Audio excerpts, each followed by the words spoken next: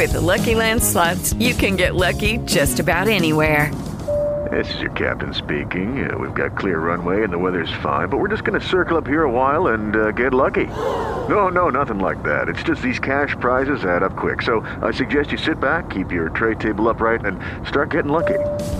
Play for free at LuckyLandSlots.com. Are you feeling lucky? No purchase necessary. Void where prohibited by law. 18 plus terms and conditions apply. See website for details.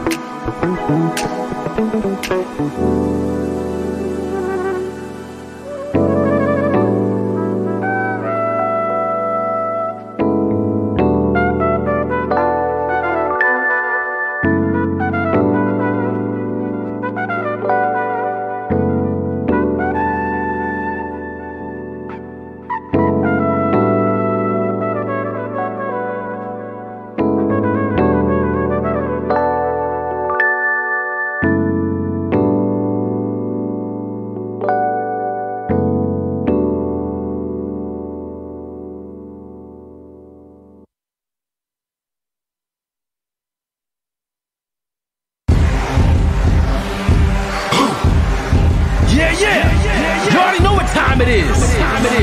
It's that official time. Where we take this worldwide. Let's go.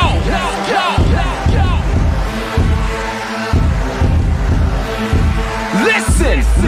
So now it's time to turn it up. Surf the radio waves as we begin to burn it up. We all up in your area like landscape. Definitely bringing you the Pancakes. It's a mandate that you tune in. It's time to move out so we can move in and recognize that this is no illusion. I'm here to clear the air so that there is no confusion. It all started off in the book of Genesis when Jacob was wrestling with who he thought was his nemesis. And when the man saw he couldn't overpower him, he touched his hip but he really couldn't devour him. And from that point then we hear a name change, rearrange the game, so now we gotta change lanes. So I'm here to let you know it's time to listen to the Pancake and Powerslam show. Let's go! Turn it up, it's the Pancake and Powerslam. Turn it up, it's the Pancake and Powerslam. Turn it up, it's the Pancake and Powerslam show. Turn it up, it's the Pancake and Powerslam. Turn it up, it's the Pancake and Powerslam. Turn it up, it's the Pancake and Powerslam show.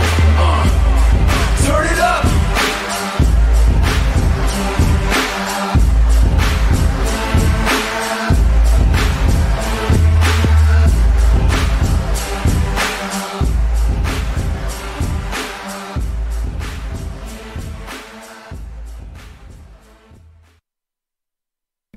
And we are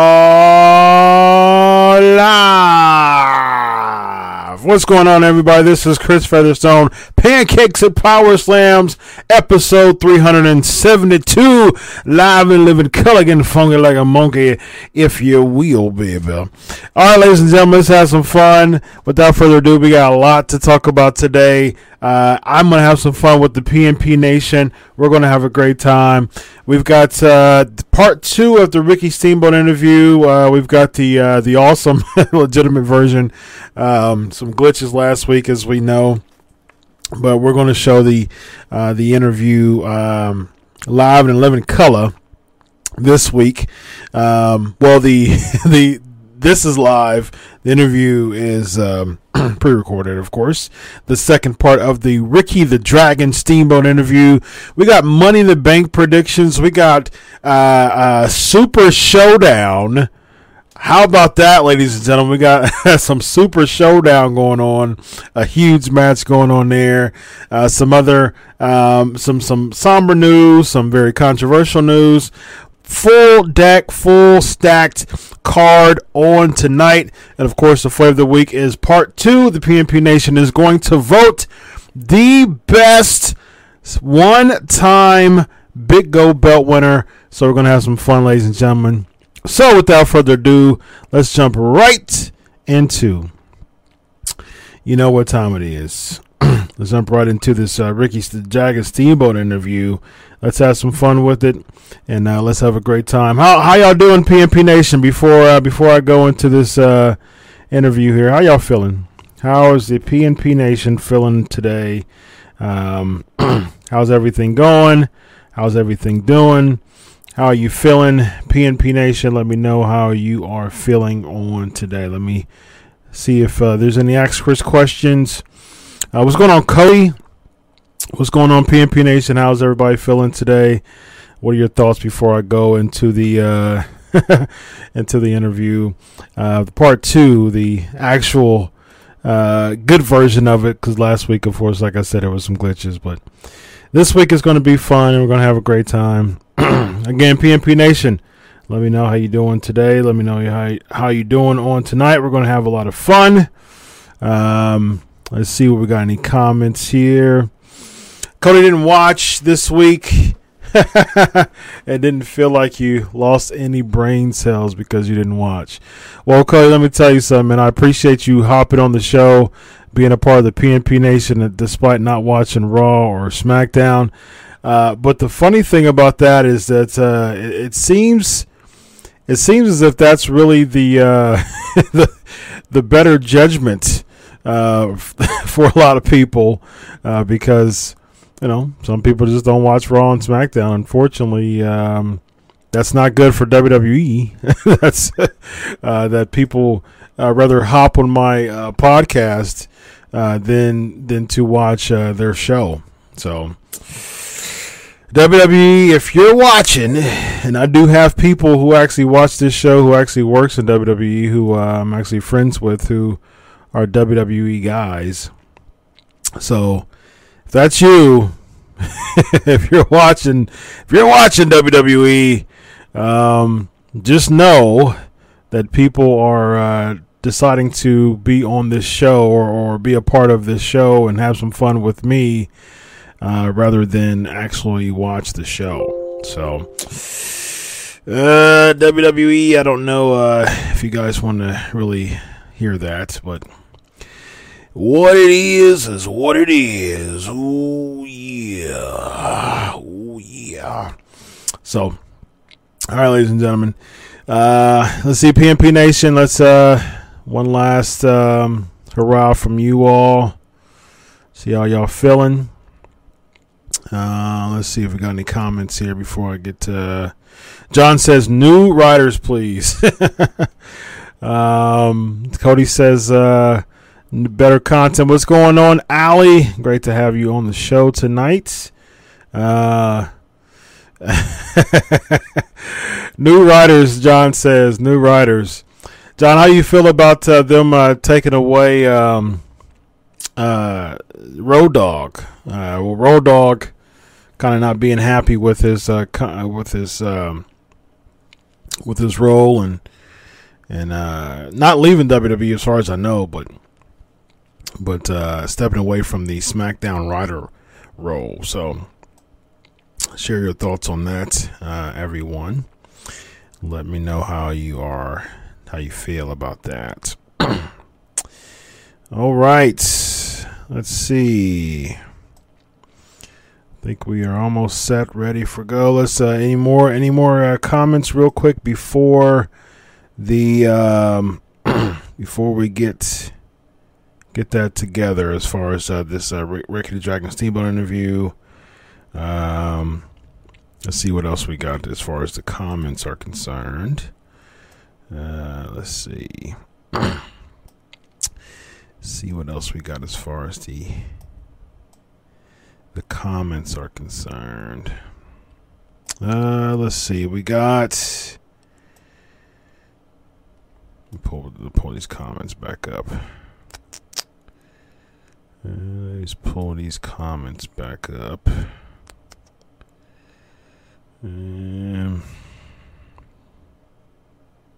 Let's see. Trying to figure out where these comments are. There they are. All right, let's see what else we got. So Cody's asking, hey, what's up, Ken? Good to have you on the show. What's up, Kimbo? Allie will be there. The money after the Raw next Monday after Money in Bank. Let us know some live stuff, Allie. What's going on, Mo? Good to have you. Okay, so Cody's asking if I watched the Bret Hart versus Tom McGee match. Okay, so this is what I'll do. During the Steamboat interview, you guys, what's going on, Tammy? Good to have you on the show. Good to have you join us tonight. So I'm gonna watch the match between Bret Hart and Tom McGee. That's like one of the biggest things. One of the hottest stories right now is the Bret Hart versus Tom McGee match. So we're going to talk about that on the other side when we're gonna talk about that when at the end of the at the end of the interview. So stay tuned for that. Because, ladies and gentlemen, that's fun. We're gonna have some fun with the Bret Hart versus Tom McGee match. I'm gonna watch it. What are your thoughts on it, real quick? Very quick thoughts on it, as far as what your thoughts on is the Bret Hart versus Tom McGee match. So let me know what you feel about that. Let me know what you feel about that. The Bret Hart versus. And we'll talk about it. It was a good match, says Mo. It was good. Cody McGee was impressive for being very green. All right. Sounds good. What's going on, GHP? Cody says it shows how good Bret was at making everyone look like a star. He should stay in wrestling. John didn't think McGee was that bad. Okay. So school me on. So I've written about Tom McGee before. I'm familiar with Tom McGee. He was kind of like somebody who wanted to, who WWE kind of thought had something, but never really came into fruition. He had to look, because I think, matter of fact, if I'm not mistaken, I wrote about McGee. I think he got like assaulted for like helping out somebody or something like that. I think that's what it was. Let me find out. I think it was last year or 2 years ago. Yeah. May 18th. I actually wrote a Wrestling Inc. article about it. Tom McGee severely beating over parking dispute. Yeah, I wrote it for Wrestling Inc. on May 18th, 2018. So almost a year ago to the day. He was beaten by as many as 6 men over a parking dispute in front of his Mar Vista home in Los Angeles, California. He came and encountered the young man and proceeded to a fight, says Tom's friend, Kendall Knoxville. It was sort of a conflict over who was allowed to park in this spot. A neighbor who wanted to remain anonymous also gave an account of the beating. They were literally kicking him, punching him in the face and in the head. So he suffered a broken jaw, a broken eye socket, and concussion. Wow. Yeah. So he spent many years competing in strongman, placing first in numerous occasions throughout the 80s. He spent 4 years in WWE from 86 to 90. He was mostly used as a babyface. Until the latter part of his career, he was used as a heel and managed by Jimmy Hart. Yeah, so I wrote that for Wrestling Inc. on last May. That was that incident. So there's my Tom McGee reference, ladies and gentlemen. Go check that out. Go check that article out on Wrestling Inc. from last year.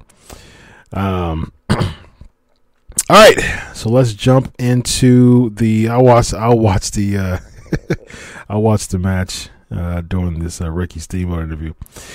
All right, so without further ado, ladies and gentlemen, let's jump right into this Ricky the Dragon Steamboat interview, the part 2. I think you guys will really enjoy part 2 of the interview. Of course, the live chat will be rolling and it'll be lit as always. So we're going to go right into part 2 of the Ricky the Dragon Steamboat interview. He talks about last week he was talking about baby faces and heels. That was the latter part of it.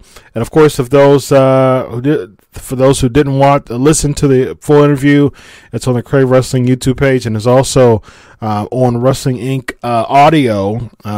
So check that out on the Wrestling Inc. audio.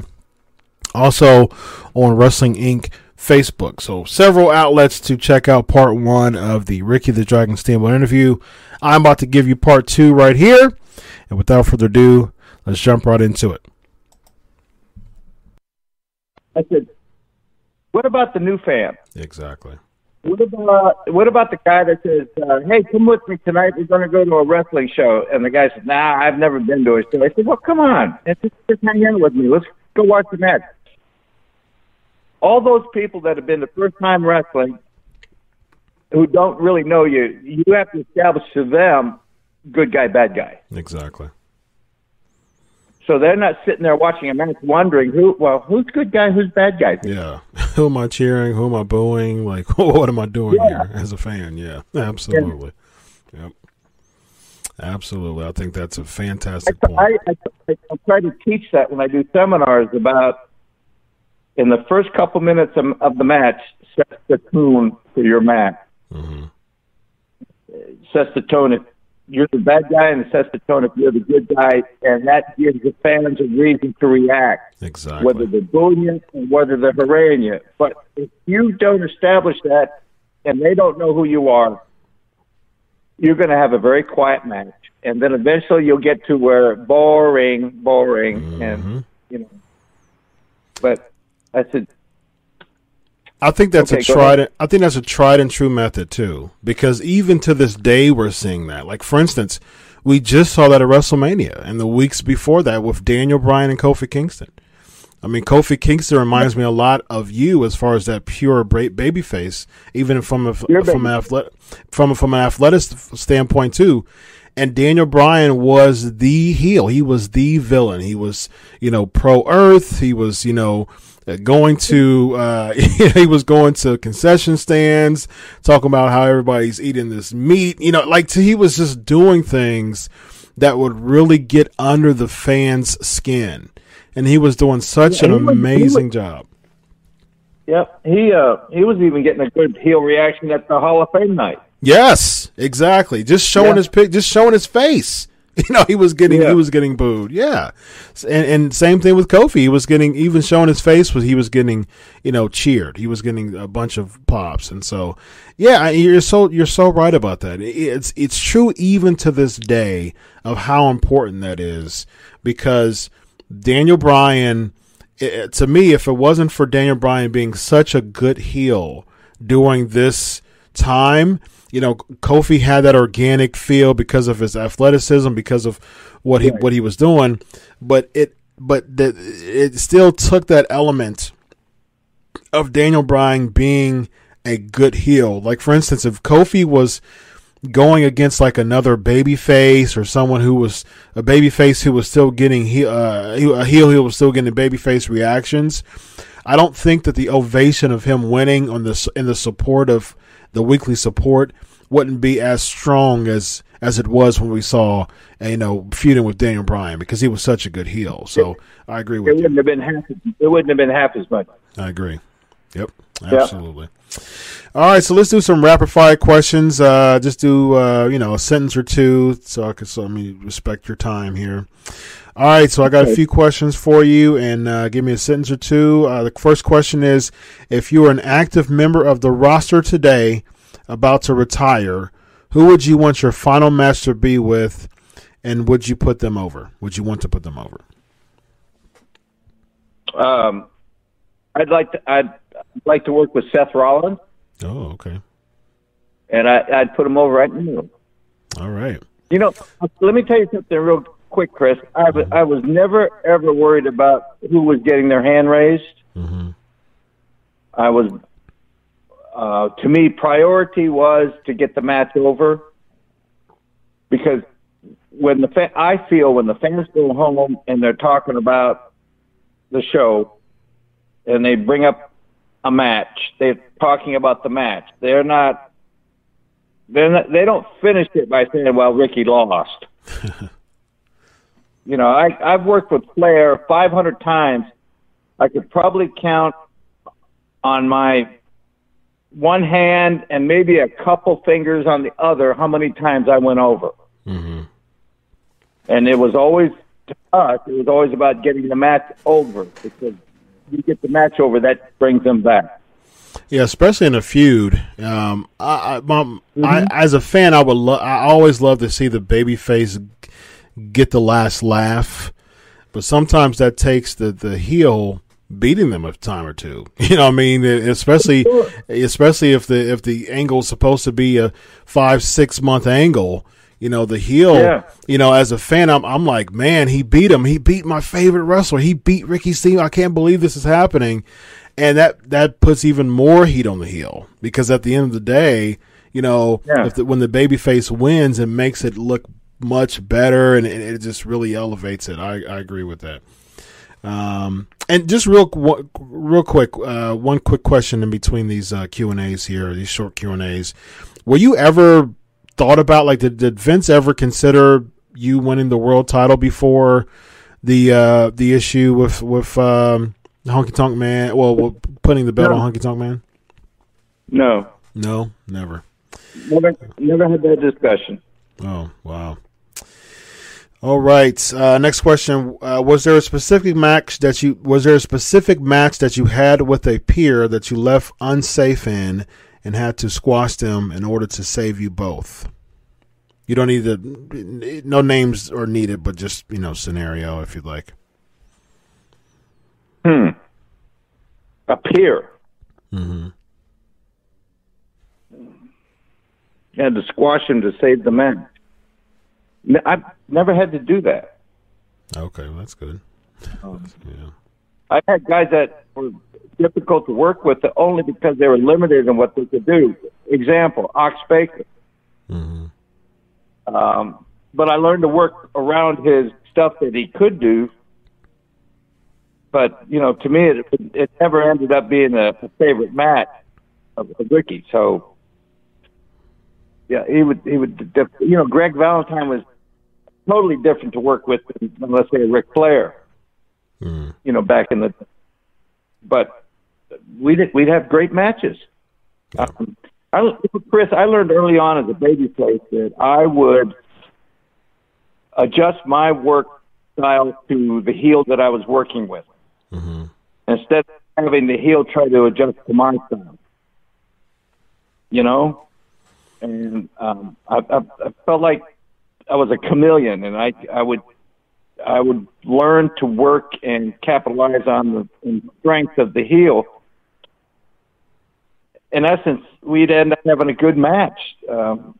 I knew how to sprinkle in my Ricky Steamboat isms through the match, whether the pace was slower or whether the pace was fast or whether we're going 20 minutes or we're going the hour. So I always learned that I would adjust my work rate and my style to the heel on any given night. Yeah, I think that makes a good babyface too, because essentially you're making the heel look good for them to make you look good, in the end. So, exactly. Yep. Yeah, because, a lot of heels are bigger. They weigh more. They're taller. They can't do the scooting around and tickle and tackles and baseball slides and up and overs like I can. So I just don't go there. Yeah. But throughout the heat segment of the match, I can find out to sprinkle in some Ricky Steamboat stuff, and only to get stopped, and then we're back in the heat. Yep. All right. A few quick questions here. Is there a wrestler active today that you would like to mentor? If you were their manager, how would you book them? Me being in a managerial position has never crossed my mind. Even in the twilight of my career, a lot of guys spin off from being an active wrestler to be a manager, right? Yep. Yeah, they 20 years of wrestling, and now they, segue into managing.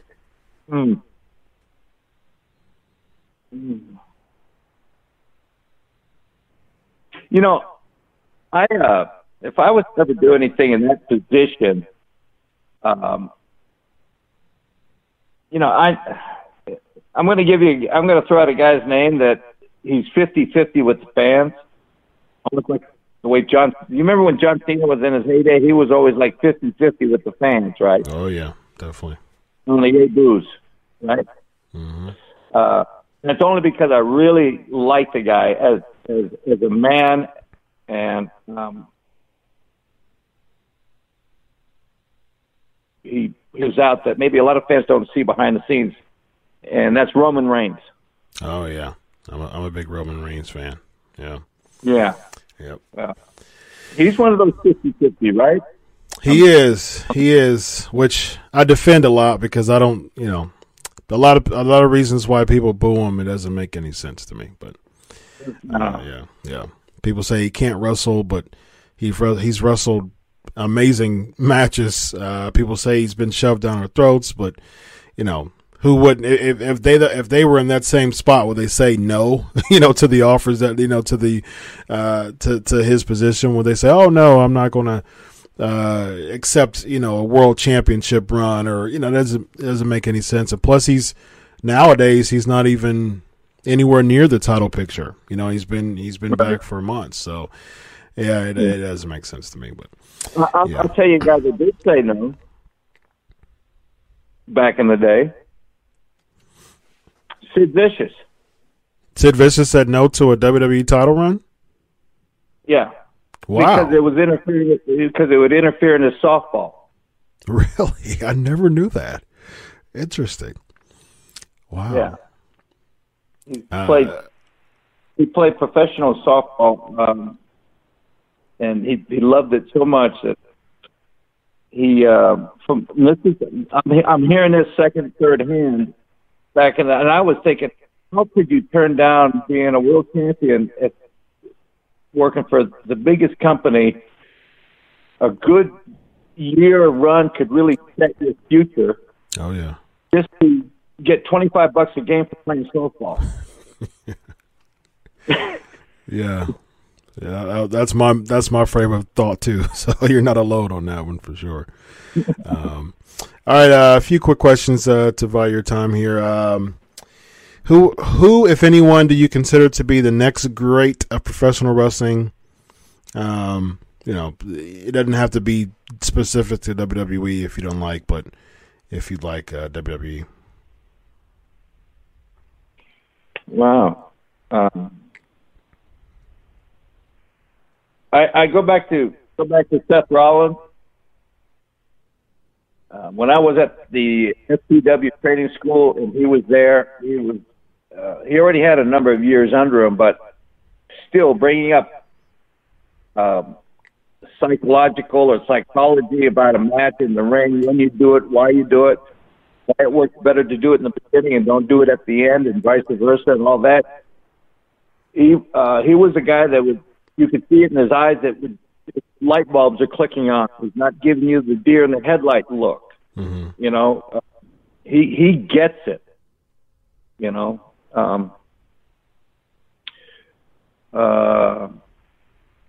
AJ, I'm a big fan of his work, and we all know that he's been around, but he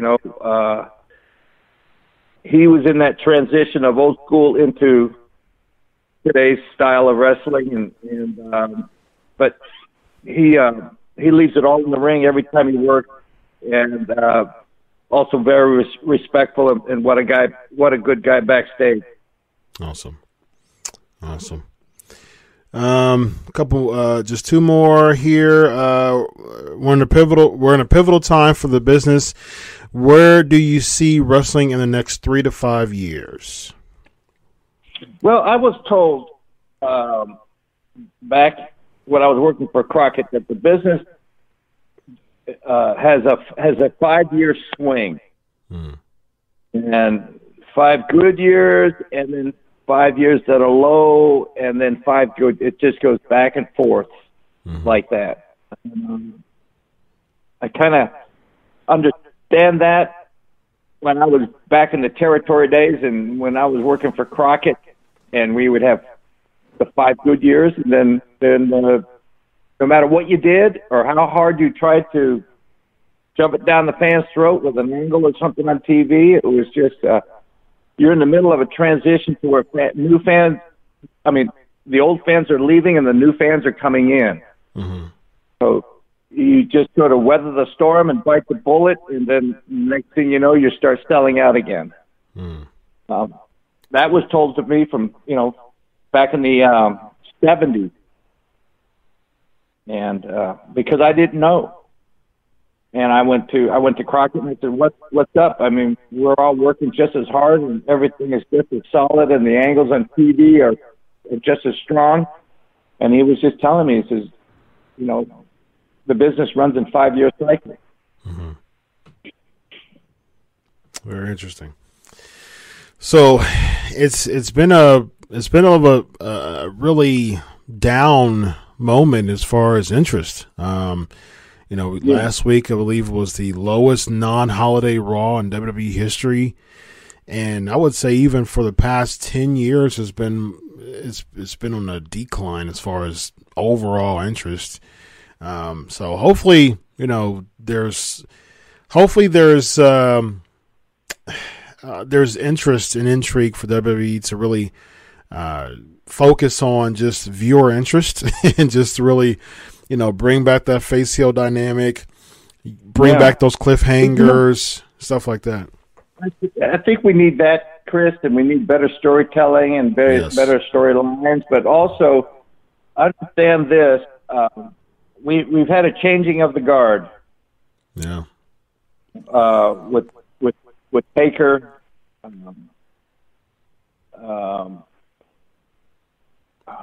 Oh God! I just even Cena lost. even Cena, he's backed me off because he's doing movies. Yep.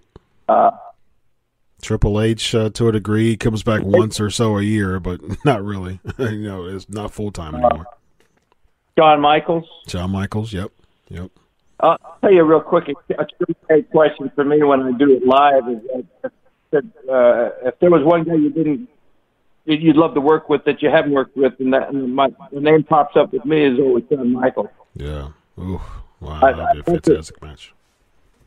I'd love to have been able to work with him when he was at his peak and I was at my peak in our career. I really think we could put on a heck of a match. Yeah. Oh, yeah. I think everybody else in the pro wrestling world would, too. Thinks that, too. It's funny. He's always seems to have the best match with whoever or whom he's working with, correct? Yep. Yeah, it didn't matter. So getting back real quick, we just mentioned a bunch of big names that have slowly bowed out or limited themselves to the number of times that they're working, and at the changing of a guard and trying to find that new one guy, and then all the others that are just right below the one guy, right? The half dozen of names that fall right underneath the one big name. Mm-hmm. So, and I do understand.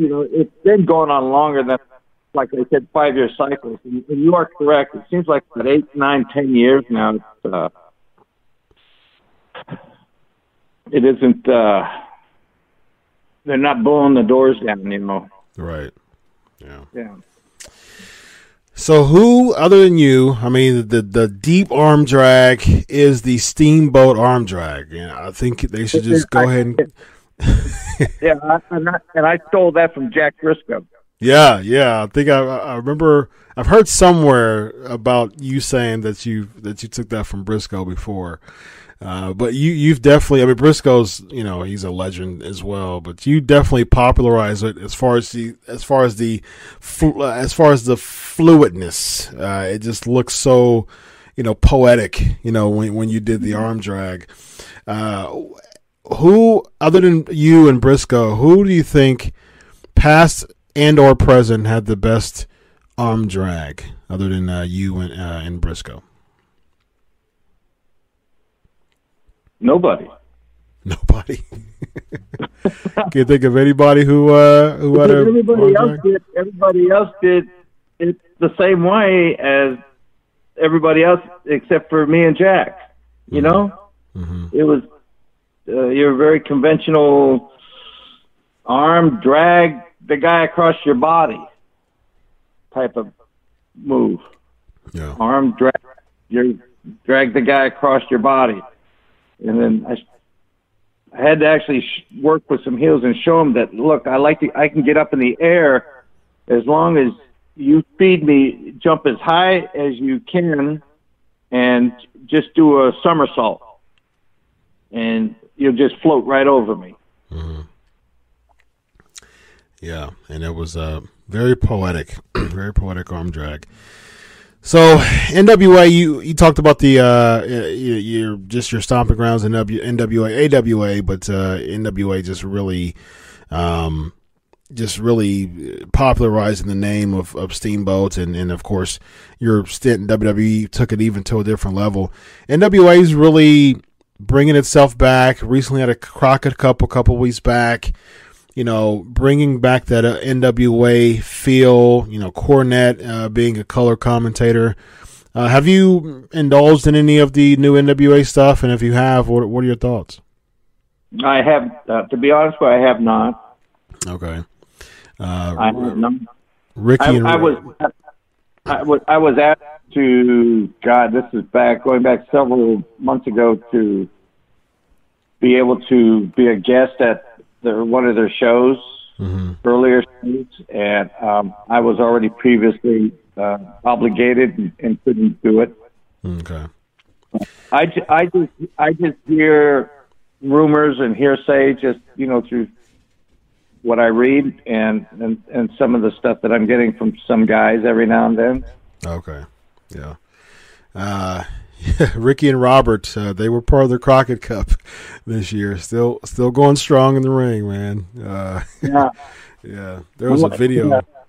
There, yeah, it's worth watching. I enjoyed it. I enjoy watching it. And this is someone who watched the original NWA. It was a good, solid show, I believe. And Nick Aldis is the NWA champion. I've had him on my show twice. He's a stand-up guy, and I think he's a good person to really, be at the helm of the NWA. So, yeah. There was a video recently of Ricky Morton doing the Canadian Destroyer, P.D. Williams' move, and it was amazing. It's like it's like a flip pile driver, and it's crazy. And him and in his early 60s doing that move, it shows a lot, man. Once you got it, you got it. And just like what you and Jericho, man, people saying you still got it, and that carrying over to a singles match the month after. So, and that was unplanned, right? That wasn't the part of the deal originally. It was supposed to be a one-off, right? It's supposed to have been a one-off, and we ended up having Vince was so impressed, and Chris wanted to work with me in a single. Yeah. So at Backlash, I think that was a pay-per-view like 3 weeks later. Mm-hmm. We took our match overseas. There was a overseas tour, as the company does a lot, and we worked overseas every night. We came back to the States, and we did the Carolinas, the Mid-Atlantic, about 6 or 7 of the major markets throughout the Carolinas. So that one-off WrestleMania 25 handicap match where he was the legend killer ended up being like 20 matches. I mean, I was having a blast. Yeah, I think that the fans were too.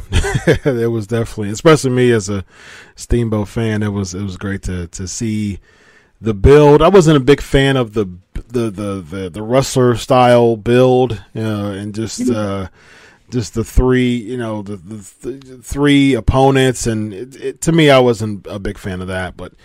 The month after, I was a much bigger advocate of just you and Jericho alone. So yeah, yeah. He took care of me out there in the ring. I'll say that. Yeah. It was a great match. It was memorable for sure. Yeah.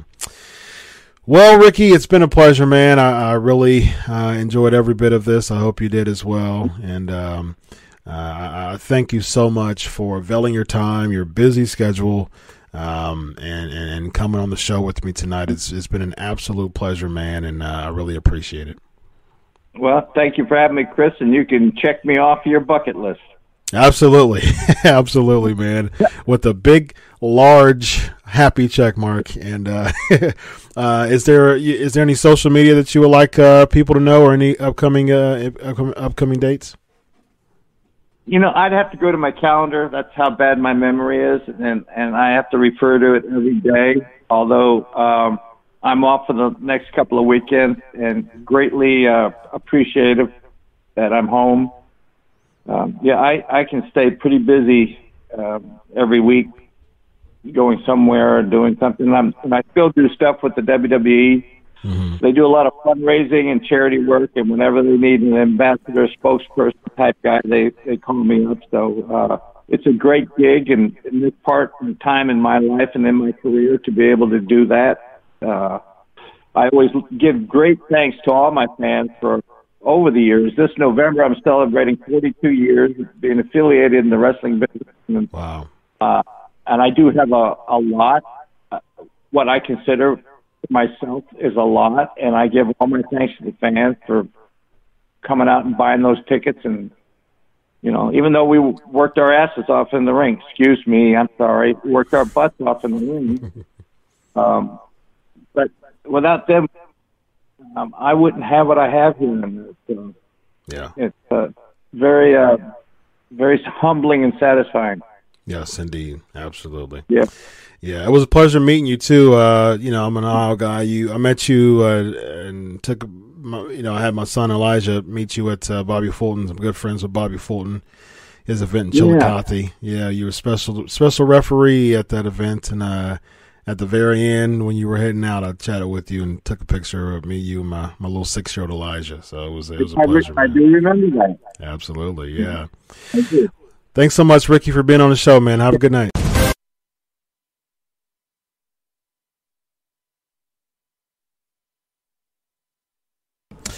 All right, I hope everybody enjoyed the Ricky the Dragon Steamboat interview. I really personally had a very good time with this interview, and it was great. It was it's one of those things that they say never meet your heroes or something like that. Not only did I meet Ricky the Dragon Steamboat, one of the greatest of all time, my top 3 of all time, I met him. As you heard at the end of the interview, but he remembered that I met him, me and my oldest, Elijah. He remembered that, but I got to chat with him there and interviewed him this week and last week. So I hope you all enjoyed the 2-part interview with Ricky the Dragon Steamboat. It was originally only scheduled for 20 minutes, but ended up being nearly an hour. So it was a great conversation, as you heard over the past couple of weeks. So, all right, without further ado, let's bring on these headlines. We got some headlines. We got Raw SmackDown, which we're not going to talk too much about. We got brackets. We got the conclusion of the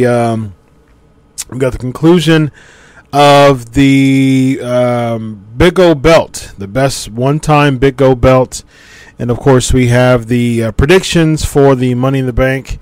We'll probably we usually do predictions at the very end, but since we have a lot of fun with the brackets, I'm going to go ahead and do the brackets, do the bracket at the end. All right, so let's get these headlines. Here we go.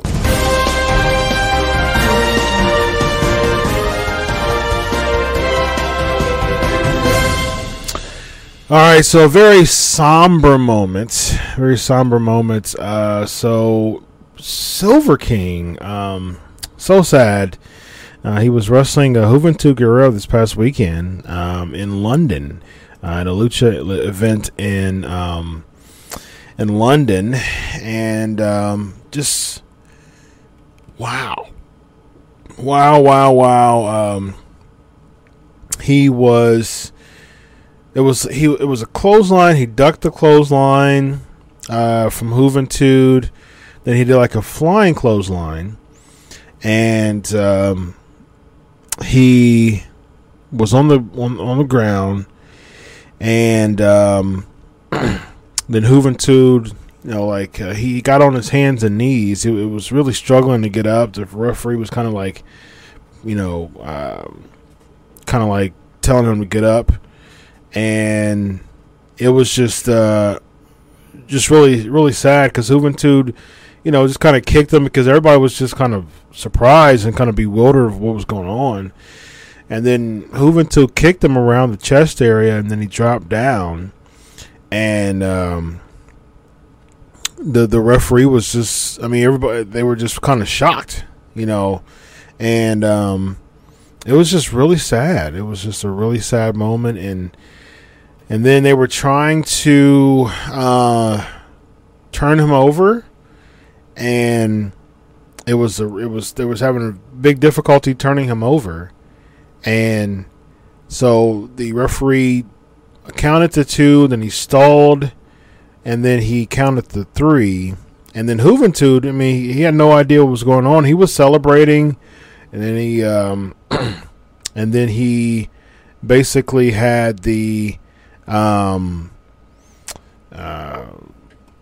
he basically had was celebrating and everything, and It was just a really sad. It was really sad. Really sad moment.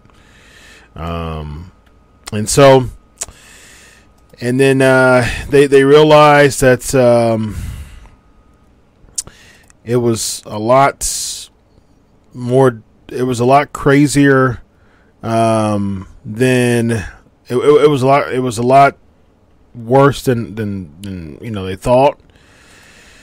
And so, yeah, and then Juventud got back in. Some medics came back in, and unfortunately, it was the end of Silver King having a heart attack.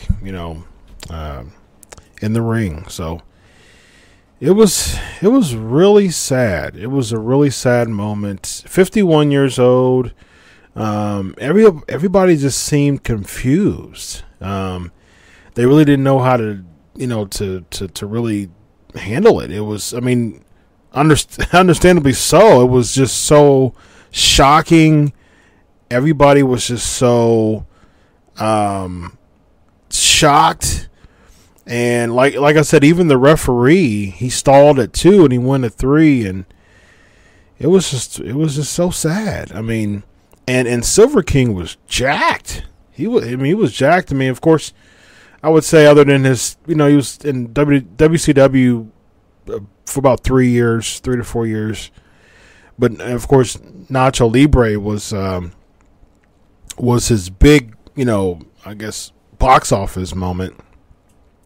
He was he paid Ramses, I believe it was. So yeah, it was really sad. A lot of wrestlers commented on it. It was it was quite sad. Jericho was talking about how he was when he was wrestling in Mexico with CMLL. Silver King just really. He made him feel very comfortable. He said he was a stranger in a strange land, and then but Silver King made him feel comfortable, and yeah, just you never know, man. It's just life is just so short. You never know. Tomorrow's never promised, and just to be doing something that he loved, and just to die that way. Here's the crazy part. Silver King, for wrestlers, it's like, man, I can imagine, someone saying, that would be the way that he would want to go out if, in the ring or something close to it, because he's been wrestling and this has been his life for so long, in the ring. But just as fans, though, it's just so shocking to see something like that. 51 years old, he was, still traveling, in Mexico and in Europe, and he was still the man. He was absolutely still the man. And still in the lucha, the lucha scene, but it's a really sad moment. So my prayers go to Silver King, Caesar Baron, the family and friends of Silver King. This is a really sad moment. I'm sure that is just a really tough moment for his friends and family. I just know for me, if I found out that my 50-year-old friend, sibling, nephew, if I found out that, 51 is not old, first of all. And then second of all, just, and I was seeing just different shows that he had, coming up, and different shows that he was on, and he was still very, very popular. In the indie scene, on the lucha scene, he was still very popular, and he had some dates coming up too. And I've seen some matches recently that he was a part of, and he was still way over. People loved him, and it's a really, really sad. Yeah, I mean, it's 51 isn't old in any other field, but to wrestlers, it's you've beat up your body for 30 plus years. It's really sad. So, and it was crazy when I was doing some research on him. I forgot that he was actually a part of the NWA Tag Team Tournament back in 1992. Him and El Tejano, I think they were called the Silver Kings. I think 1 and 2, but it was El Tejano. And because in Mexico it would be him, El Dandy, it'll be Tejano, El Dandy, and Silver King. They were kind of like a trio, and Tejano, he won against. It was him and Silver King, and they were in the tournament match against the Freebirds, Michael Hayes and Jimmy Garvin. That was very interesting, and I was watching a video with Eric Bischoff and Lance Russell. They were in the control center with a big old bracket behind them. It was a huge, like, wall-sized bracket behind them, and they were sitting on stools talking about the tournament. And that's just the wrestling that I grew and love. You will never get me away from enjoying that type of pro wrestling. It was a control center with Eric Bischoff and Lance Russell promoting an NWA Tag Team Tournament, having interviews, having vignettes, and the Freebirds were the U.S. champions at that time, and they were unhappy that they weren't seated. They weren't seated in the tournament despite being the U.S. Tag Team Champions. And I just loved it, man. And they actually cut a promo with the Silver Kings, with El Tejano and Silver King. They cut a promo with them, and they also showed a promo of the Freebirds being upset that they weren't seated. So it was cool, man. It was a really cool video. And there were other teams that were a part of it. They were showing promos too. So it was cool. So, like I said, 51 is young. It's definitely a young age, but he's, he was in the business for over, for 3 decades, and he was one of the biggest lucha stars that throughout the past 20 years or so. He was huge lucha star, and he had an opportunity. He got an opportunity to be notable in the States and also have a movie role. So I kudos to that. If you're gonna live. Make something out of it. Make a legacy. Make something from it. So, like I said, 51 being young, very true, but at least there's something, indelible to talk about as far as Silver King. So, again, my prayers go with his family and friends, and definitely a sad moment. But let's think about the fact that he was Ramses and Nacho Libre, and I actually watched that movie before, and it's actually pretty cool. So, all right. So, you know what? I forgot to watch the Bret Hart and Tom McGee match. So I think I may pull it up real quick. I probably won't put the sound on because you never know. If you put that sound on, ladies and gentlemen, you will get pinged. You will get pinged. Hey guys, be sure to like, comment on the show tonight. We're having a whole lot of fun tonight on the show. Be sure to hit that like button, and be sure to support Pancakes and Powerslams on Patreon, on Twitter, on all types of social media. So I am about to watch Bret Hart and Tom McGee as we talk about the headlines. Let's see. Any Ask Chris questions. Hashtag Ask Chris questions. I'll go ahead and tackle those.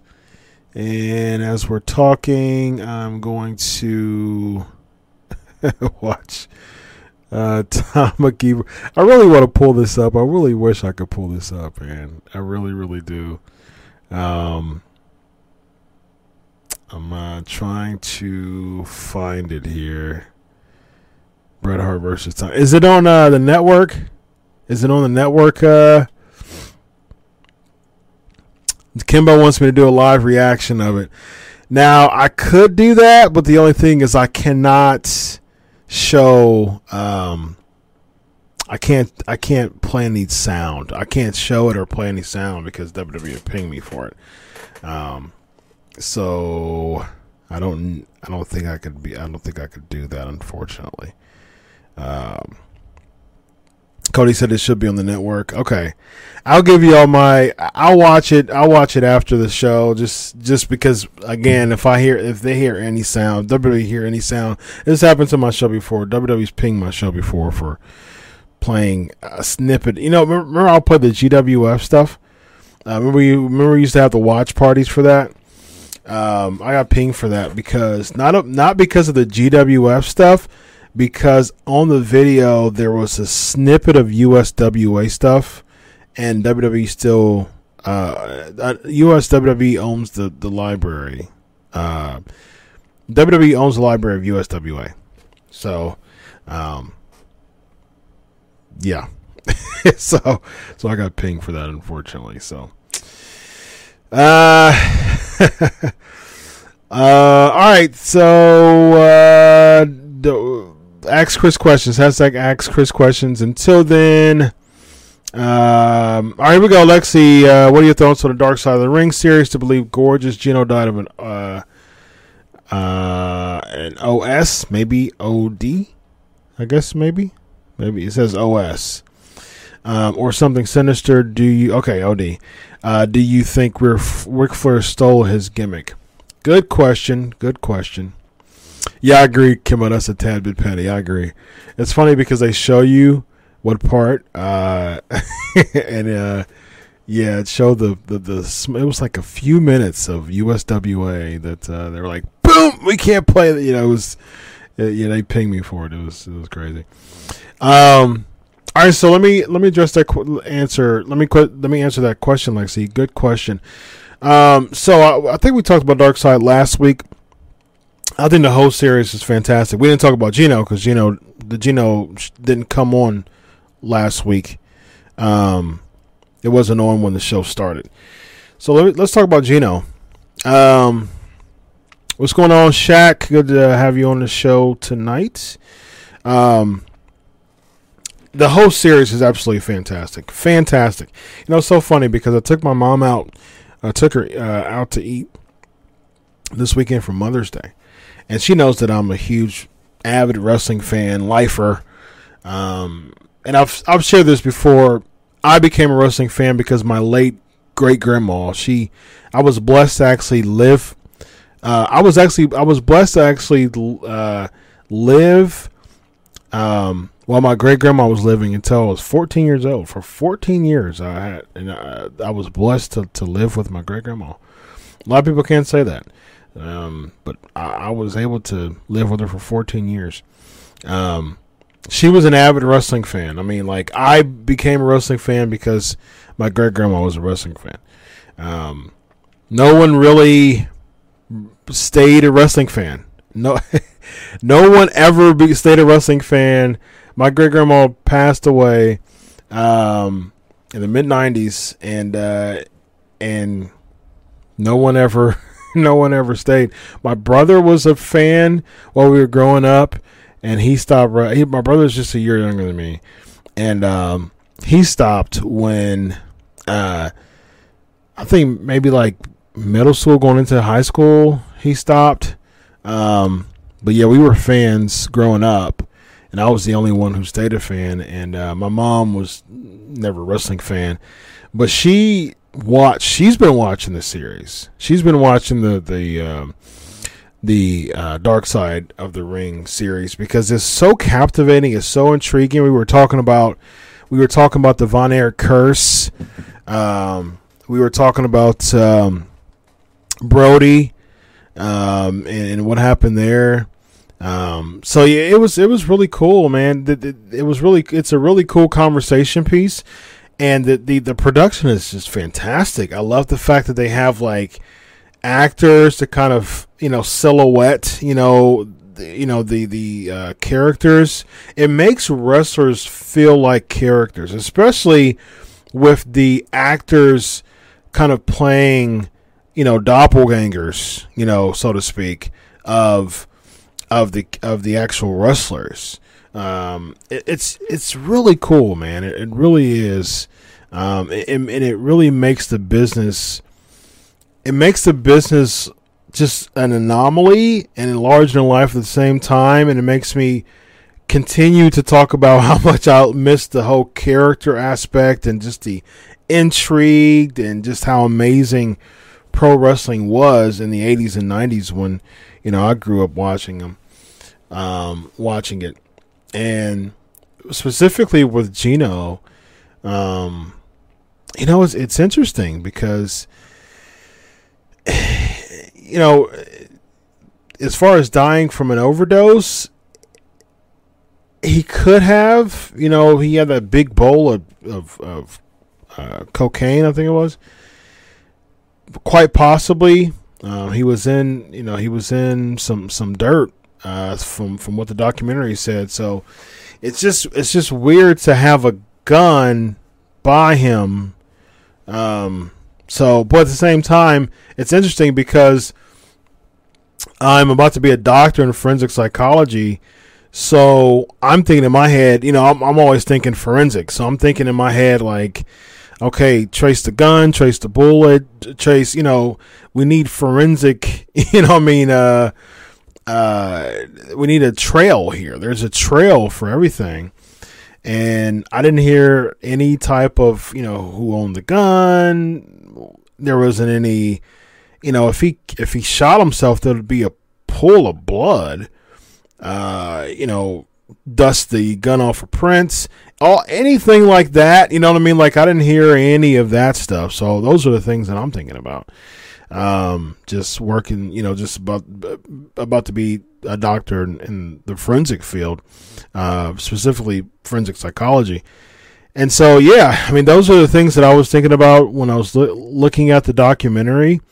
But like I said, if he did shoot himself, it's weird because you would see spatter everywhere from what they said. They were suspicious, and then they looked in and saw the body on the ground. But, it don't matter where he shot him. Obviously, it was a fatal shot. So if it was a fatal shot, and there's so many things to think about when it comes to that, because you have to think about the body, where the body was. If somebody shoots himself in the head, where did he shoot himself in the head? If he shot himself from the front end, there's typically you fall back, a lot of times because of the force. If he shot himself in the back of the head, maybe there's the forward motion side of the head, the opposite side. So it's just, there's so much to think about when it comes to that, Daniel saying angle of the entry wound and direction it came from. Exactly. So those are the things that I always think about when it comes to stuff like that. And they didn't talk about any of that. And so if it was a suicide, those are the things that I would be thinking of. I would see if it really was a suicide based on the things that I just said. If it was a suicide, there should be gun residue on your hand. That's another big thing. As far as if it's a suicide, they should have checked his hands for gun residue. If there was no gun residue on his hands, if it was also a suicide, a lot of times you're pressing on your body, so there should be residue that's by the entry wound. So basically they should have checked that. If he was shot himself in the head, they should have been residue on his head. There should have been a pool of blood and spatter. And they didn't say any of that. So those are things that, wasn't talked about that I wish they would have dug into a little bit more. Lexi's asking, do you believe his body was decomposed prematurely to cover the murder? Do you find it convenient that a former drug mule came forward to relieve the family's fear at the end? Yeah, that is very interesting, and it's very interesting that they interviewed the guy too, John Royal, I believe his name was, and it seems suspicious to me based on like all the things that I said. If it was a suicide, they didn't talk about any of that stuff, and they said that his body was there for days, so. Very interesting stuff. Very, very interesting stuff there. Like I said, from based on the documentary, it seemed like there was a lot of, it was a lot of dirt that he was in, that he got himself into. And it's sad, too, because he was, 28, I believe it was. And so, just really sad stuff. Didn't even make it to 30. And died. And do I think Ric Flair stole his gimmick? No. Ric Flair, Nature Boy, Ric Flair was Ric Flair in the, early 70s, early 80s. So, yeah, it was a really cool gimmick. I think that Gino would have been a pretty sweet horseman, honestly. But at the same time, him and Chris Adams was just, they looked so, they had similar looks, similar builds. And I do remember the Chris Adams babyface turn and then wearing the patches and all that. Really selling kayfabe, man.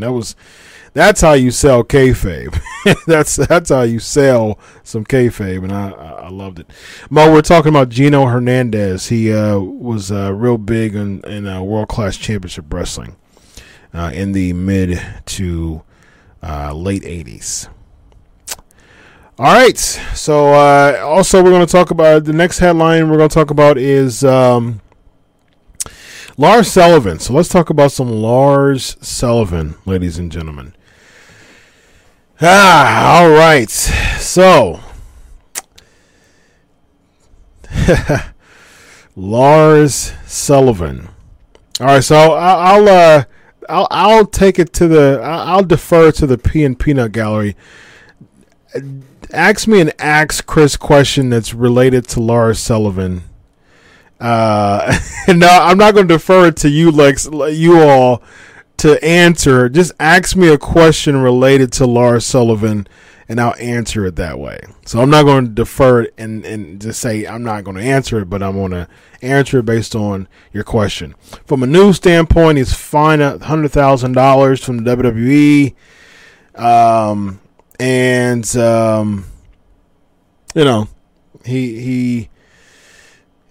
he definitely was reprimanded, but he wasn't fired. So, all right, Cody, here we go. Cody's asking, do you feel it's right to bring up something from so long ago before he even worked for them? People grow and change.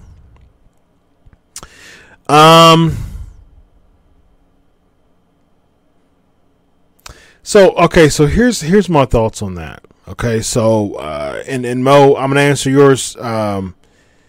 Okay, so all three of you are asking about the same thing that I can answer in one question. Kimbo's asking, how do you get fined for something from 10 years ago? Mo is asking, what did the forum say? Okay, so the forum, actually, Gress is asking, do I think it's too excessive? No, I don't think it's too excessive for what he did. Let's see, let me pull up the forum. The forum. So he had two accounts, okay? That's the biggest thing. I think one was from like 2007 and the other was from 2011. Let me pull this up here. Actually, I'm going to let you all know in as recent as 3 years ago. Lexi says. All right, let's see. Let's see here. I'm gonna pull up the forum here to get the comments verbatim as soon as it comes up here. All right.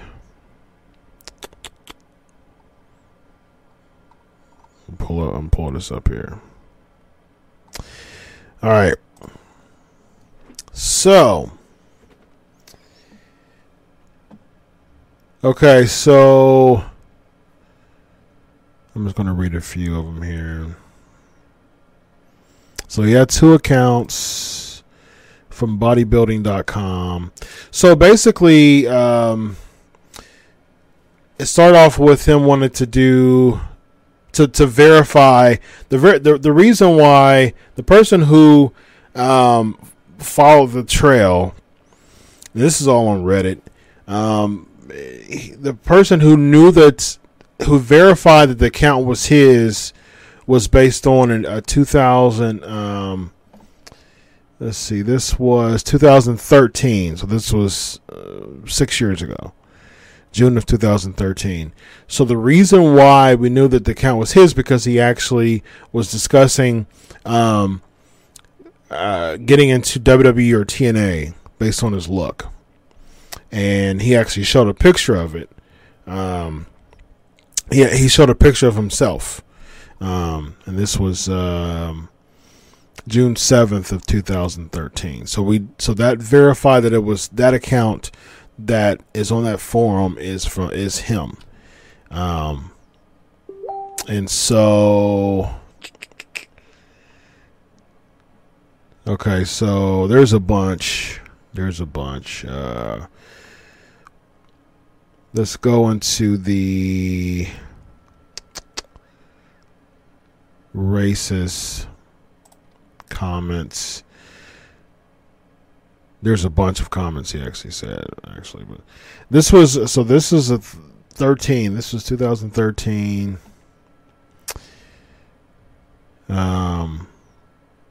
Not be racist, but it seems like white people are more willing to take responsibility of their own lives than blacks and Hispanics, who are all for government handouts.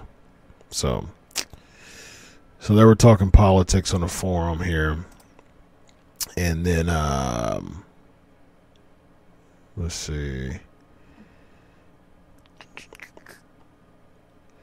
There's a lot of stuff, that he was just talking about. Just some really controversial stuff. You can all Google all this. I'm not going to show them. I'm just going to read it. Really, just xenophobic stuff. People talking about Vince McMahon. Just making phobic comments. Just a lot of just really crazy stuff. So we'll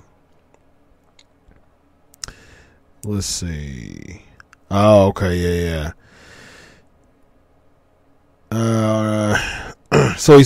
He's talking about Kofi and R-Truth, calling them a PG Black Panther stable. I always wonder why they had to team up 2 black guys. Both these guys looks like they could be in the prison black gang. Some blacks want to take advantage of their great-grandparents' misfortunes, and they want a piece of the pity pie. Instead of taking some personal responsibility, they choose to attack the white man and say we must take care of them financially. Black Panther Party, etc., etc. So, yeah. So that's quite unfortunate. There's many other comments, that I'm not going to read. But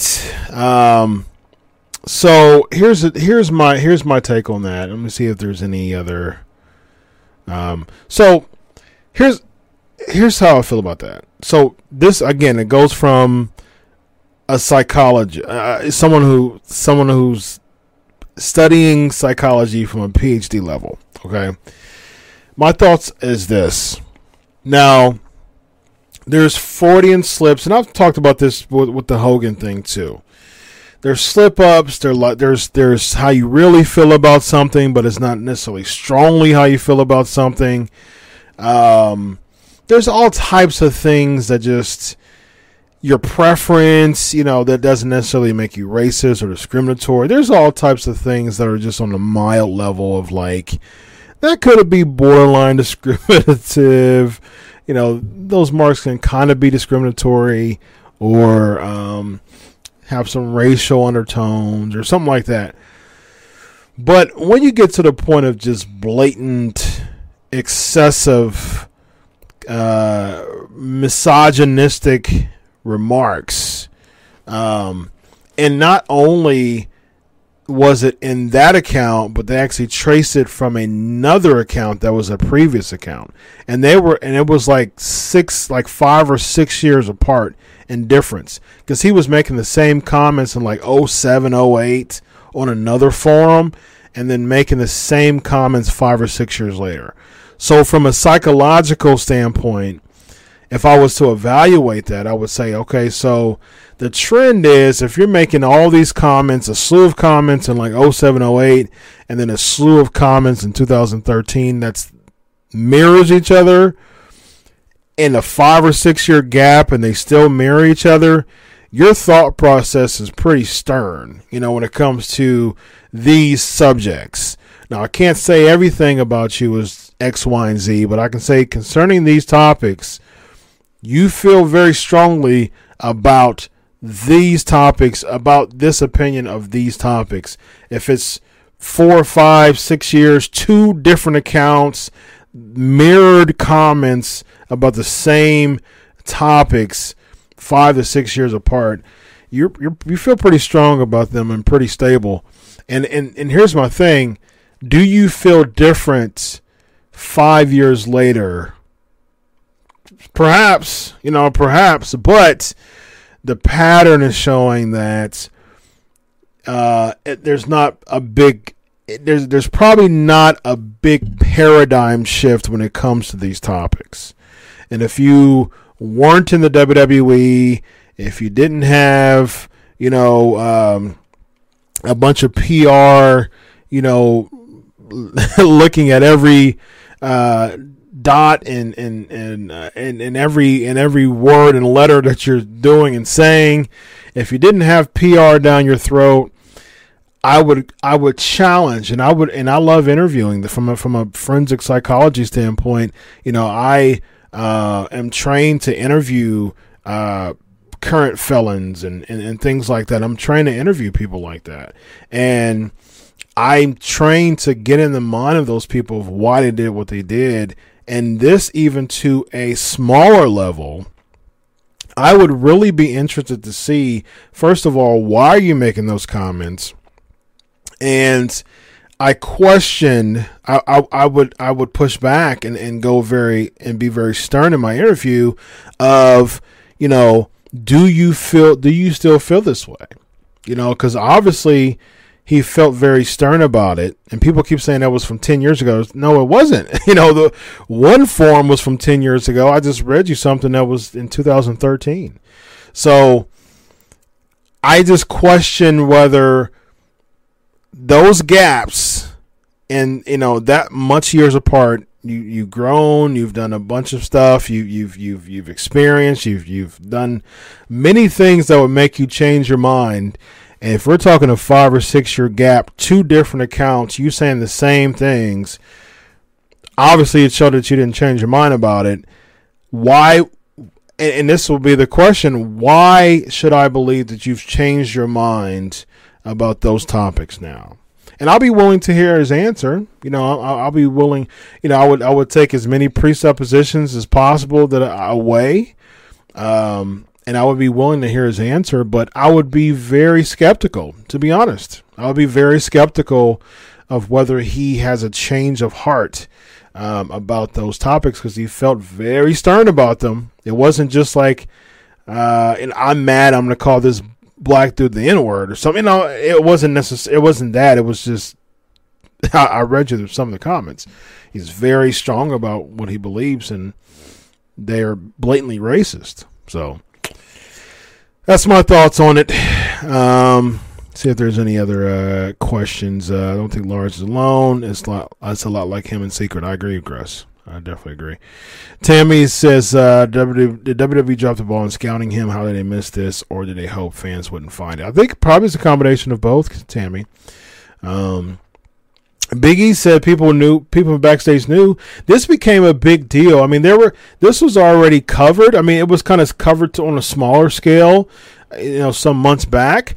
But it started to really resurface when Big E was the one who, retweeted and said people in the WWE backstage know about this stuff. So obviously, this is a way to tell us to hush. You know what I mean? This is a way to say, okay, we're going to fine you $100,000. I'm not even sure if I'm going to give you. I'm not even sure if the fine is legit. I mean, it's legit according to what WWE was saying is legit. But hey, you made some racist comments that are blatant. Now, to be fair, he wasn't under the umbrella of WWE when he made these statements. So I think it would be one of those things. See, and I said this on Twitter. I said if Hogan got burned, so should Lars. And I still feel like that for the most part. But the thing is, Hogan was a WWE guy. But I think it was 2007 about the video. So I don't even know if he was a WWE guy. Because I know, there was the around 2010 was the Hogan era in TNA. So he still might have been, 2000. I think the tape was like 06 or 07. So I still think he was in a WWE at the time. But that was a long time apart from each other. But it's not necessarily WWE's responsibility to speak for Lars, but at the same time, it's a PR disaster if you're pushing someone with these comments that are very stern and strong. And again, I'm very skeptical if his mind has changed about these topics. I'm willing to hear if his mind has changed about those comments that I've read and all the other comments that he said. He has a slew of comments. If you read his comments on the forums, he's very vocal about a bunch of controversial topics. Even dissing current WWE employees, even making a joke about Vince. So I would be interested to hear the story that I would write as a journalist. I would be like, okay, so this is why Lars has changed his mind toward these things. That would be something I would be very interested about. Okay, Lars Sullivan has a change of heart about these topics, and here's why. And that's where the interview would go. that's the angle the interview would go, because I'll be intrigued about that. Because that could help a lot of people who feels the same way that he did. Hopefully he still doesn't, but that would help a lot of people have a change of heart toward feeling a certain way if he once did, and he shared possibly this is why he doesn't feel misogynistic or racist or xenophobic about certain things. So I would be interested in that very much. All right, let's see if we got any more. Cody's asking, do I feel this would derail any push they were going to give him and make him lay low? I don't think so. I mean, we saw him on SmackDown today. So I don't know about derailing a push, and that's sad. I think they should have made. I think they should have. He should have laid low for a few weeks on this, making him come right back on SmackDown tonight. I don't think that was a good call. All right. I think that's it. Gruss says, believe it or not, a lot of people are defending Lars Sullivan. That doesn't make any sense to me. You can't defend that crap. You can't defend it. Lars need to be writing a long letter about how that was a huge mistake. Again, from a PR perspective, they need to be reaming Lars about, like, listen, you need to cover your butt here. You need to get to the point where this is not something that is endorsed by WWE. Yeah, they're sending media statements and stuff like that as far as that's not their thing. They don't endorse that and all that stuff. But they need to go to Lars and say, look, you need to send a big old, manifesto of how this is why you have a change of heart, and make it sound genuine too. Don't do it because you got caught. That's the big thing, man. Again, it goes back from a forensic standpoint. Don't do this. Don't write stuff because you were caught. Because that makes me question the genuineness of it. If you got caught, don't do it because it just seems fabricated. It just seems like you're just trying to hush people up by just writing something just to please people. It doesn't seem genuine. All right. Good comments, guys. Good comments. Lex is asking, do I think it was the cause of his anxiety attack, meaning he knew his previous comments were becoming public knowledge in the locker room and found out? Quite possible. Quite possible. Very, very quite possible. Yeah. The timing just seems very odd. It just seems very odd that he probably, because obviously from his form, he really wanted to be a WWE star. He really wanted to get in the wrestling business. And, if he was fired for this, he would have just spiraled probably mentally, because he's been waiting for this opportunity for so long. And, if he would have gotten fired, he would have spiraled. He would have jacked him up mentally. Yeah. Good comments, guys. Gress is asking what I think about the Kofi run. I think they made him look more like a tag partner than a champion of the brand. I'm cool with it. I think people are, let the moment expire itself. Don't make it premature. Kofi Mania is still running wild. I would even venture to say that Kofi is more over than Becky Lynch right now.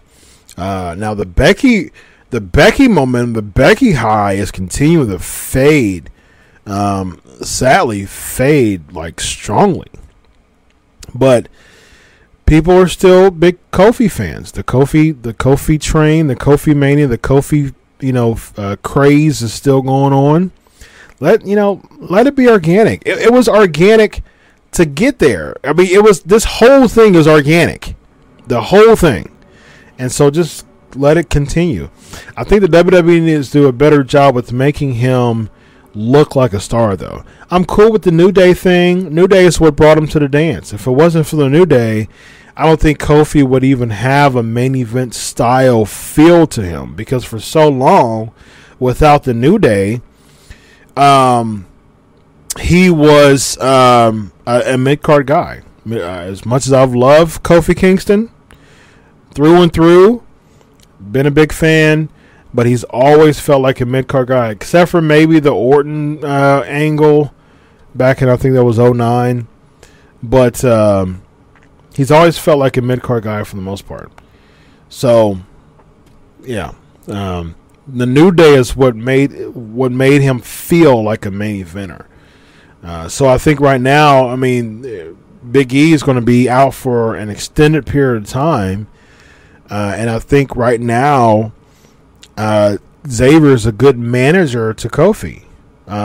Xavier's very charismatic, great personality. He can play the he can play the horn to the ring, and I think him being a manager type of role right now, it fits, and I'm fine with it. Kimbo's asking, what do I think about the team name for Asuka and Kairi saying, the Kabuki Warriors? No, I don't think the New Day gimmick is stale, Grass. I think it's, I love the New Day, man. I think it's, I think they're one of the most charismatic people, teams and characters, in WWE. WWE is very, as we heard with the Steamboat interview, me and him were talking, very devoid of characters right now, and that's why you have historically low ratings. That's exactly why. I'm brilliant, I tell you. About the wild card, yeah, I saw that move. As far as the Kabuki Warriors, I'm not sold on it. I'm not sold on the name. It's just the weird. I don't know. It's the weird. It sounds weird. It's weird to me. It's just a weird. Yeah, Cody. Yeah, you didn't see it. Yeah, Kabuki Warriors is what they call Asuka and Kairi saying now. Yeah, I don't know. It's just so bad. It's so terrible, man.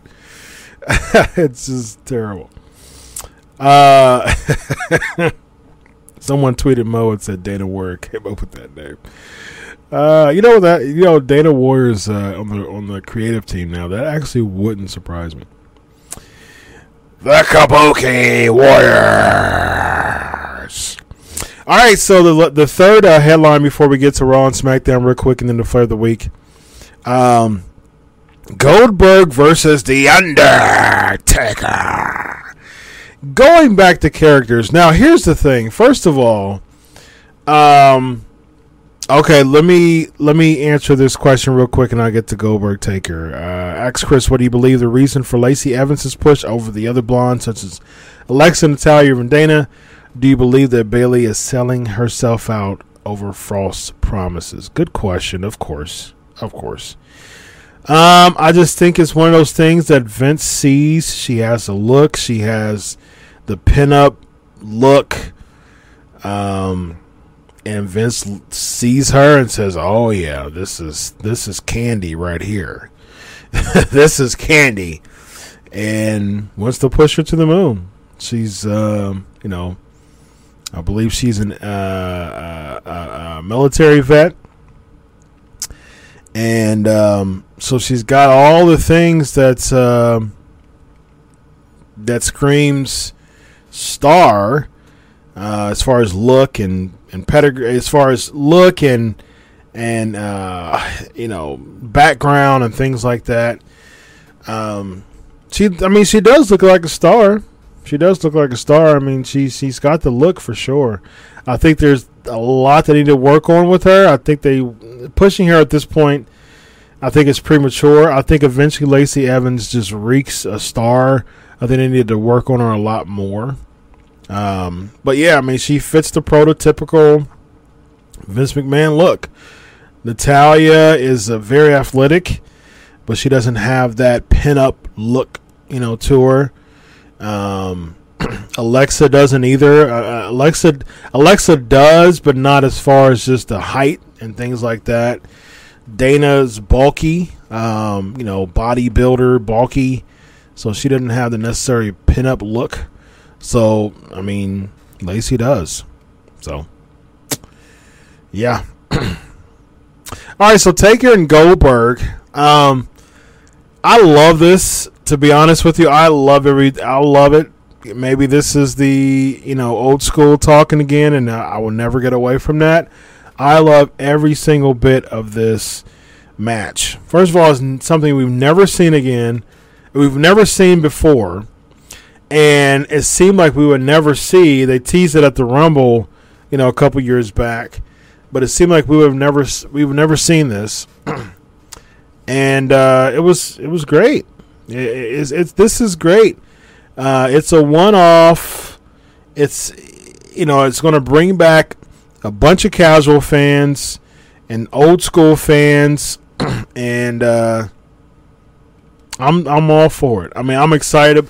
I'm more excited to see Super ShowDown, which I thought was Stomping Grounds, but they're billing it as Super ShowDown once again. Well, it's funny because this is weird. This whole thing is weird. 'Cause Super ShowDown wasn't a Saudi Arabia thing. It was the Australia thing, if I'm not mistaken.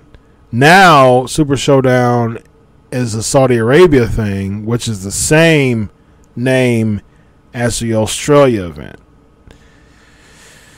I don't know what goes on in those creative meetings and those production meetings. This is just, it's confusing. It's mind-bogglingly confusing. But I'm cool, man. I'm totally cool with it. Cody's asking what's the name. It's called Super ShowDown. It's the exact same thing as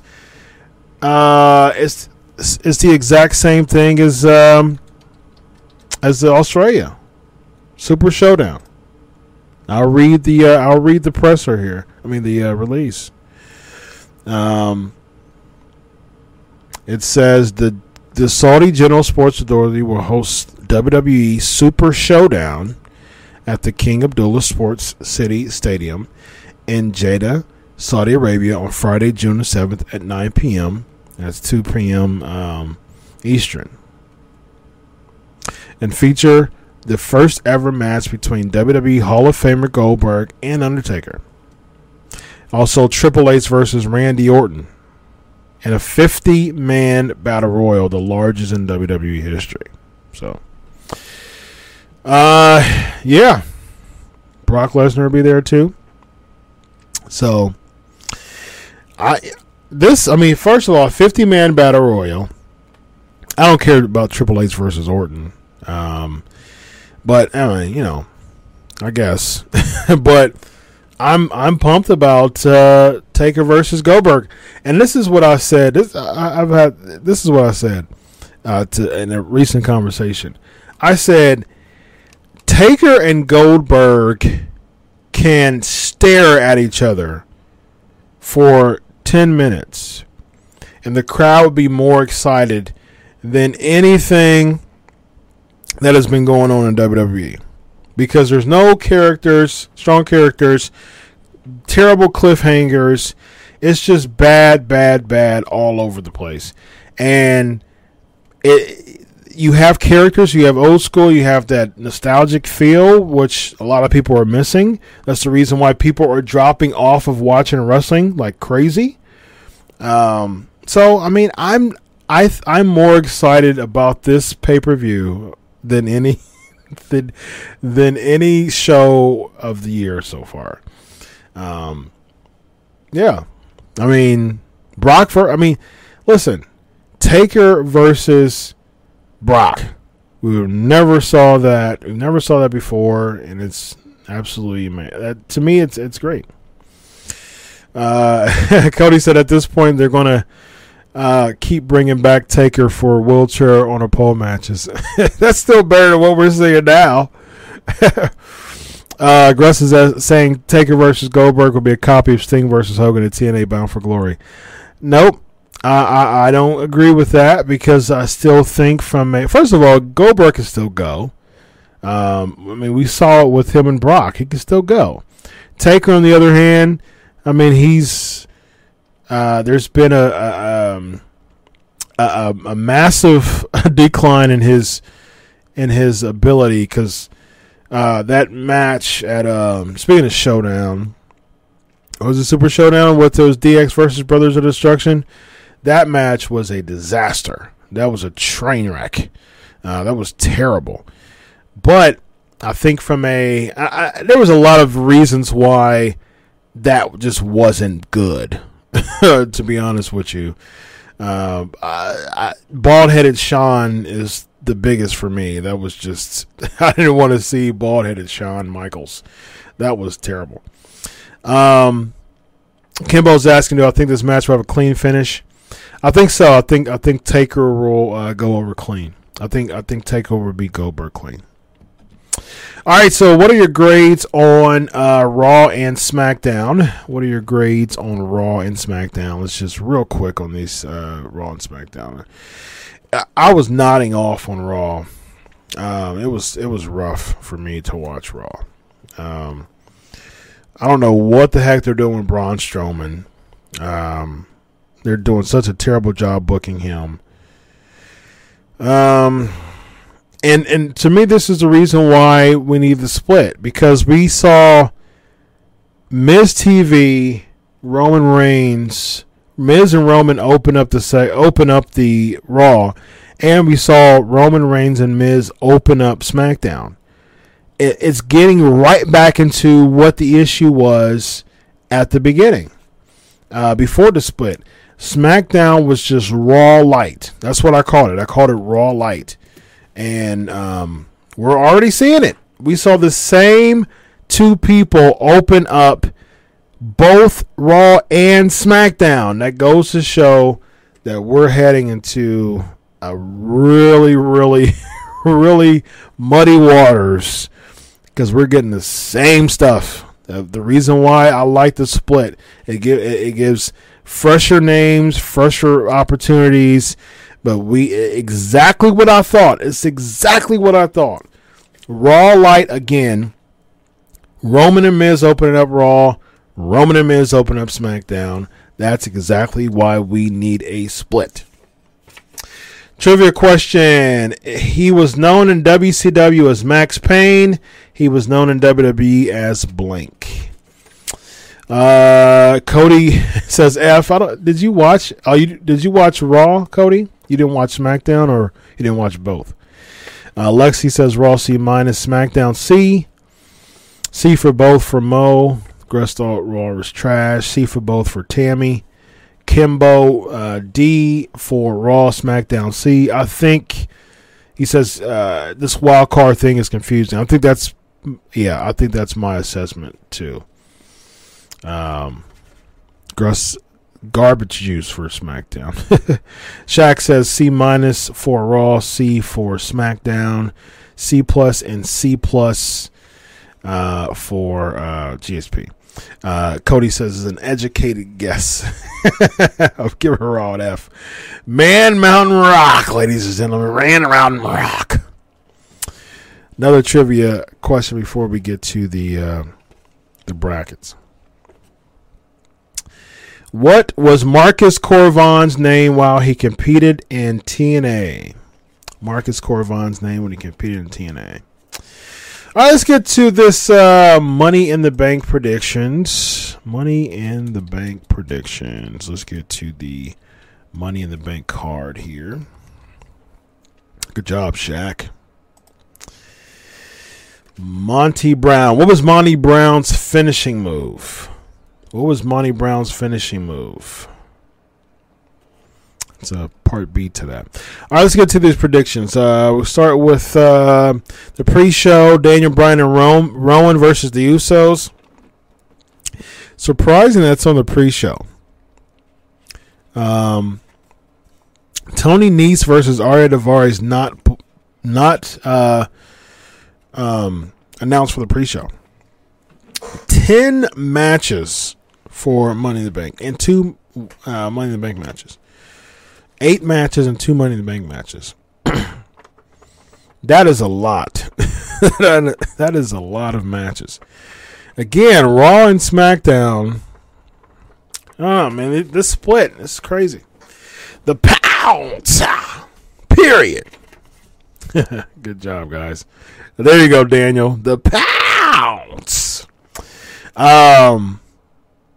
So what you got for Daniel Bryan and Rowan versus the Usos?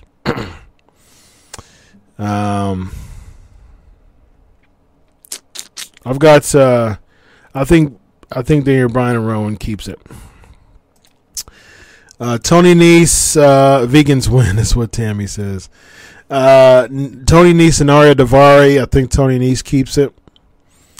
Usos because I'm biased is what Kimbo says. Tony Nese. I think Samoa Joe. Samoa Joe and Rey Mysterio. They're booking Mysterio so badly. I don't see Mysterio stock is just really bad. I think you do. I think you still got Samoa Joe. I think Kofi keeps it over Kevin Owens.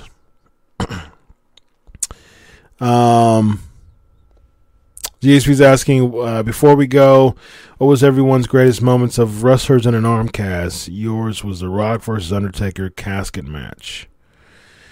What I can think of is Orton Jr.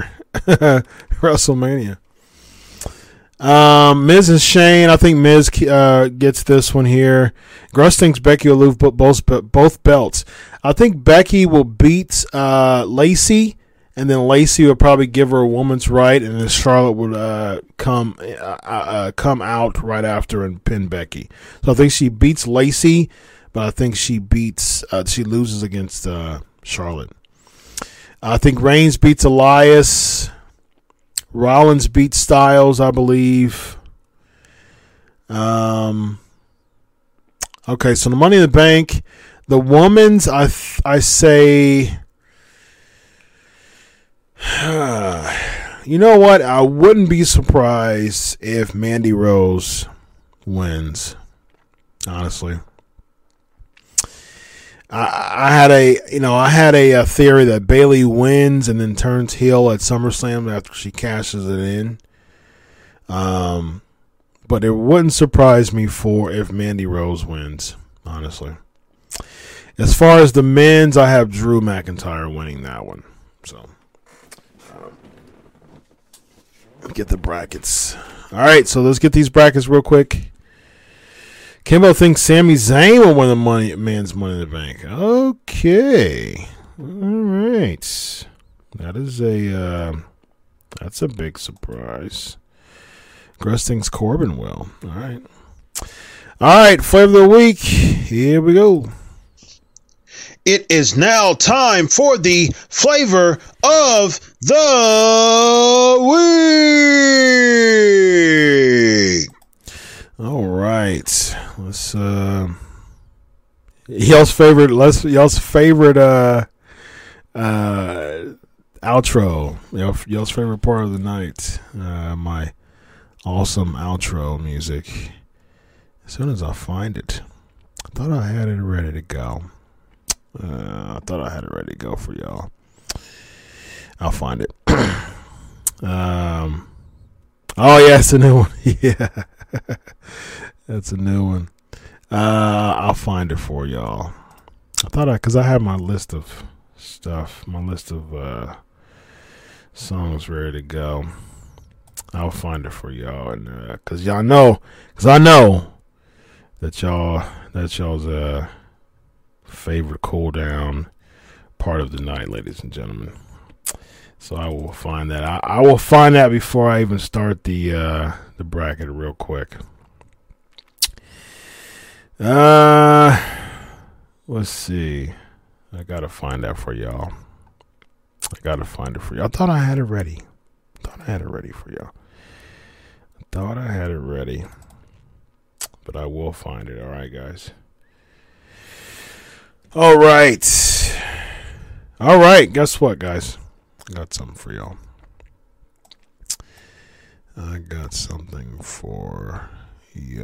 Here we go. There it is. Oh, yeah. There it is, ladies and gentlemen. All right, so let's get into these brackets.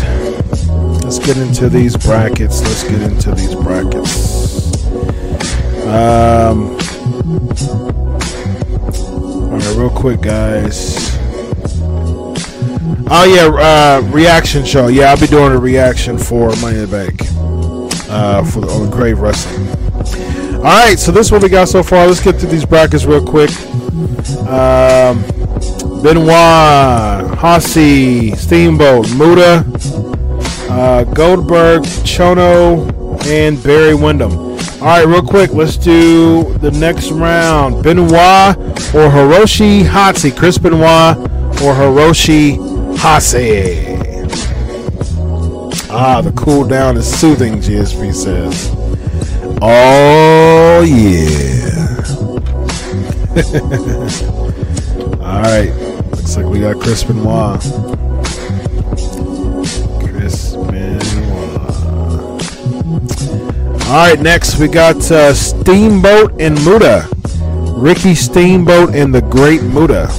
Ricky Steamboat and the Great Muta. I think we might have to go a third week on this. Steamboat and Muta. I see Muta, I see Steamboat, I see. Oh wow, back and forth. 50-50 back and forth.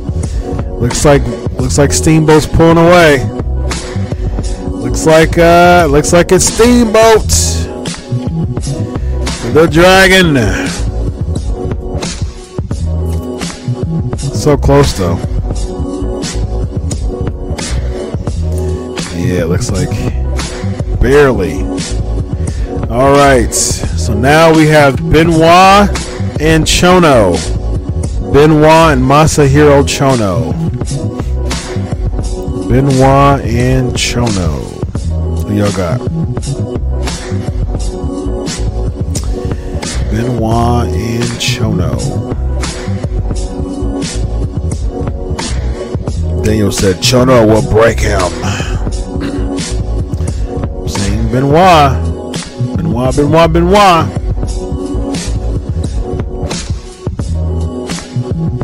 Alright.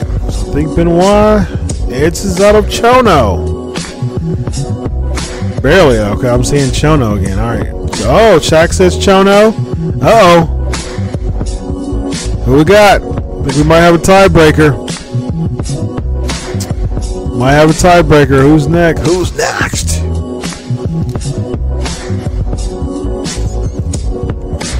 What we got? We got a tiebreaker. Do I break the tie? Do I break the tie? Come on, we need somebody. Benoit or Chono? I think we have a deadlock right now. Flip a coin. Break the tie. Okay, tell me to break the tie. Okay.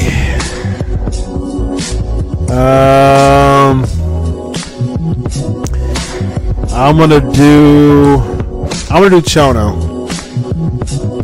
Oh, Benoit. Lexi says Benoit. I said Chono. So I guess we're tied again. But I was supposed to break the tie.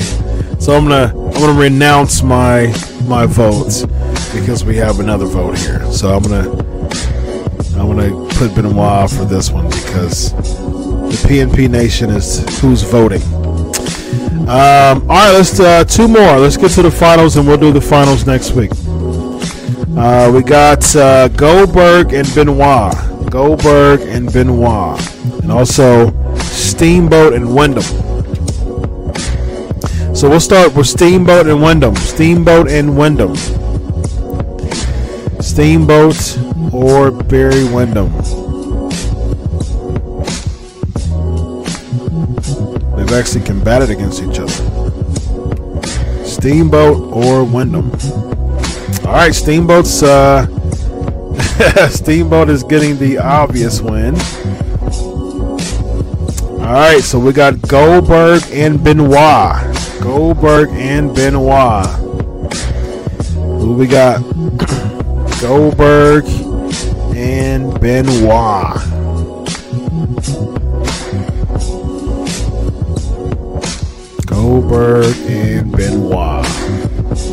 Who y'all got? The best one-time Big Gold Belt winner. Benoit only had it for 1 day. Less than a day, actually. But looks like I see Goldberg and Benoit. Here I got. Looks like we're at a standstill with this one too. Quick. What we got? Do I break this tie too? Let me see. 1, 2, 3. 1, 2. All right. Yeah, forgot that's what the vote was about. Yeah, right, exactly. All right, so Goldberg wins that one. All right, so the finals is Bill Goldberg versus Ricky Steamboat. We will find out who will be the winner next week. All right, ladies and gentlemen, it's been a pleasure as always. Follow at Chris Prolific. Follow at Crave Wrestling. It's been so fun. Thank you all for having such a fun show tonight. Again, special kudos to Ricky Steamboat for being on the show the past couple of weeks for part 1 and 2. Until next week, ladies and gentlemen, this episode 372 in the books.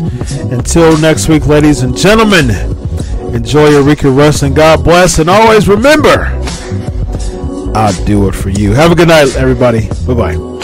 With Lucky Land Slots, you can get lucky just about anywhere. Dearly beloved, we are gathered here today to... Has anyone seen the bride and groom? Sorry, we're here. We were getting lucky in the limo and we lost track of time. No, Lucky Land Casino, with cash prizes that add up quicker than a guest registry. In that case, I pronounce you lucky. Play for free at LuckyLandSlots.com. Daily bonuses are waiting. No purchase necessary. Void where prohibited by law. 18+. Terms and conditions apply. See website for details.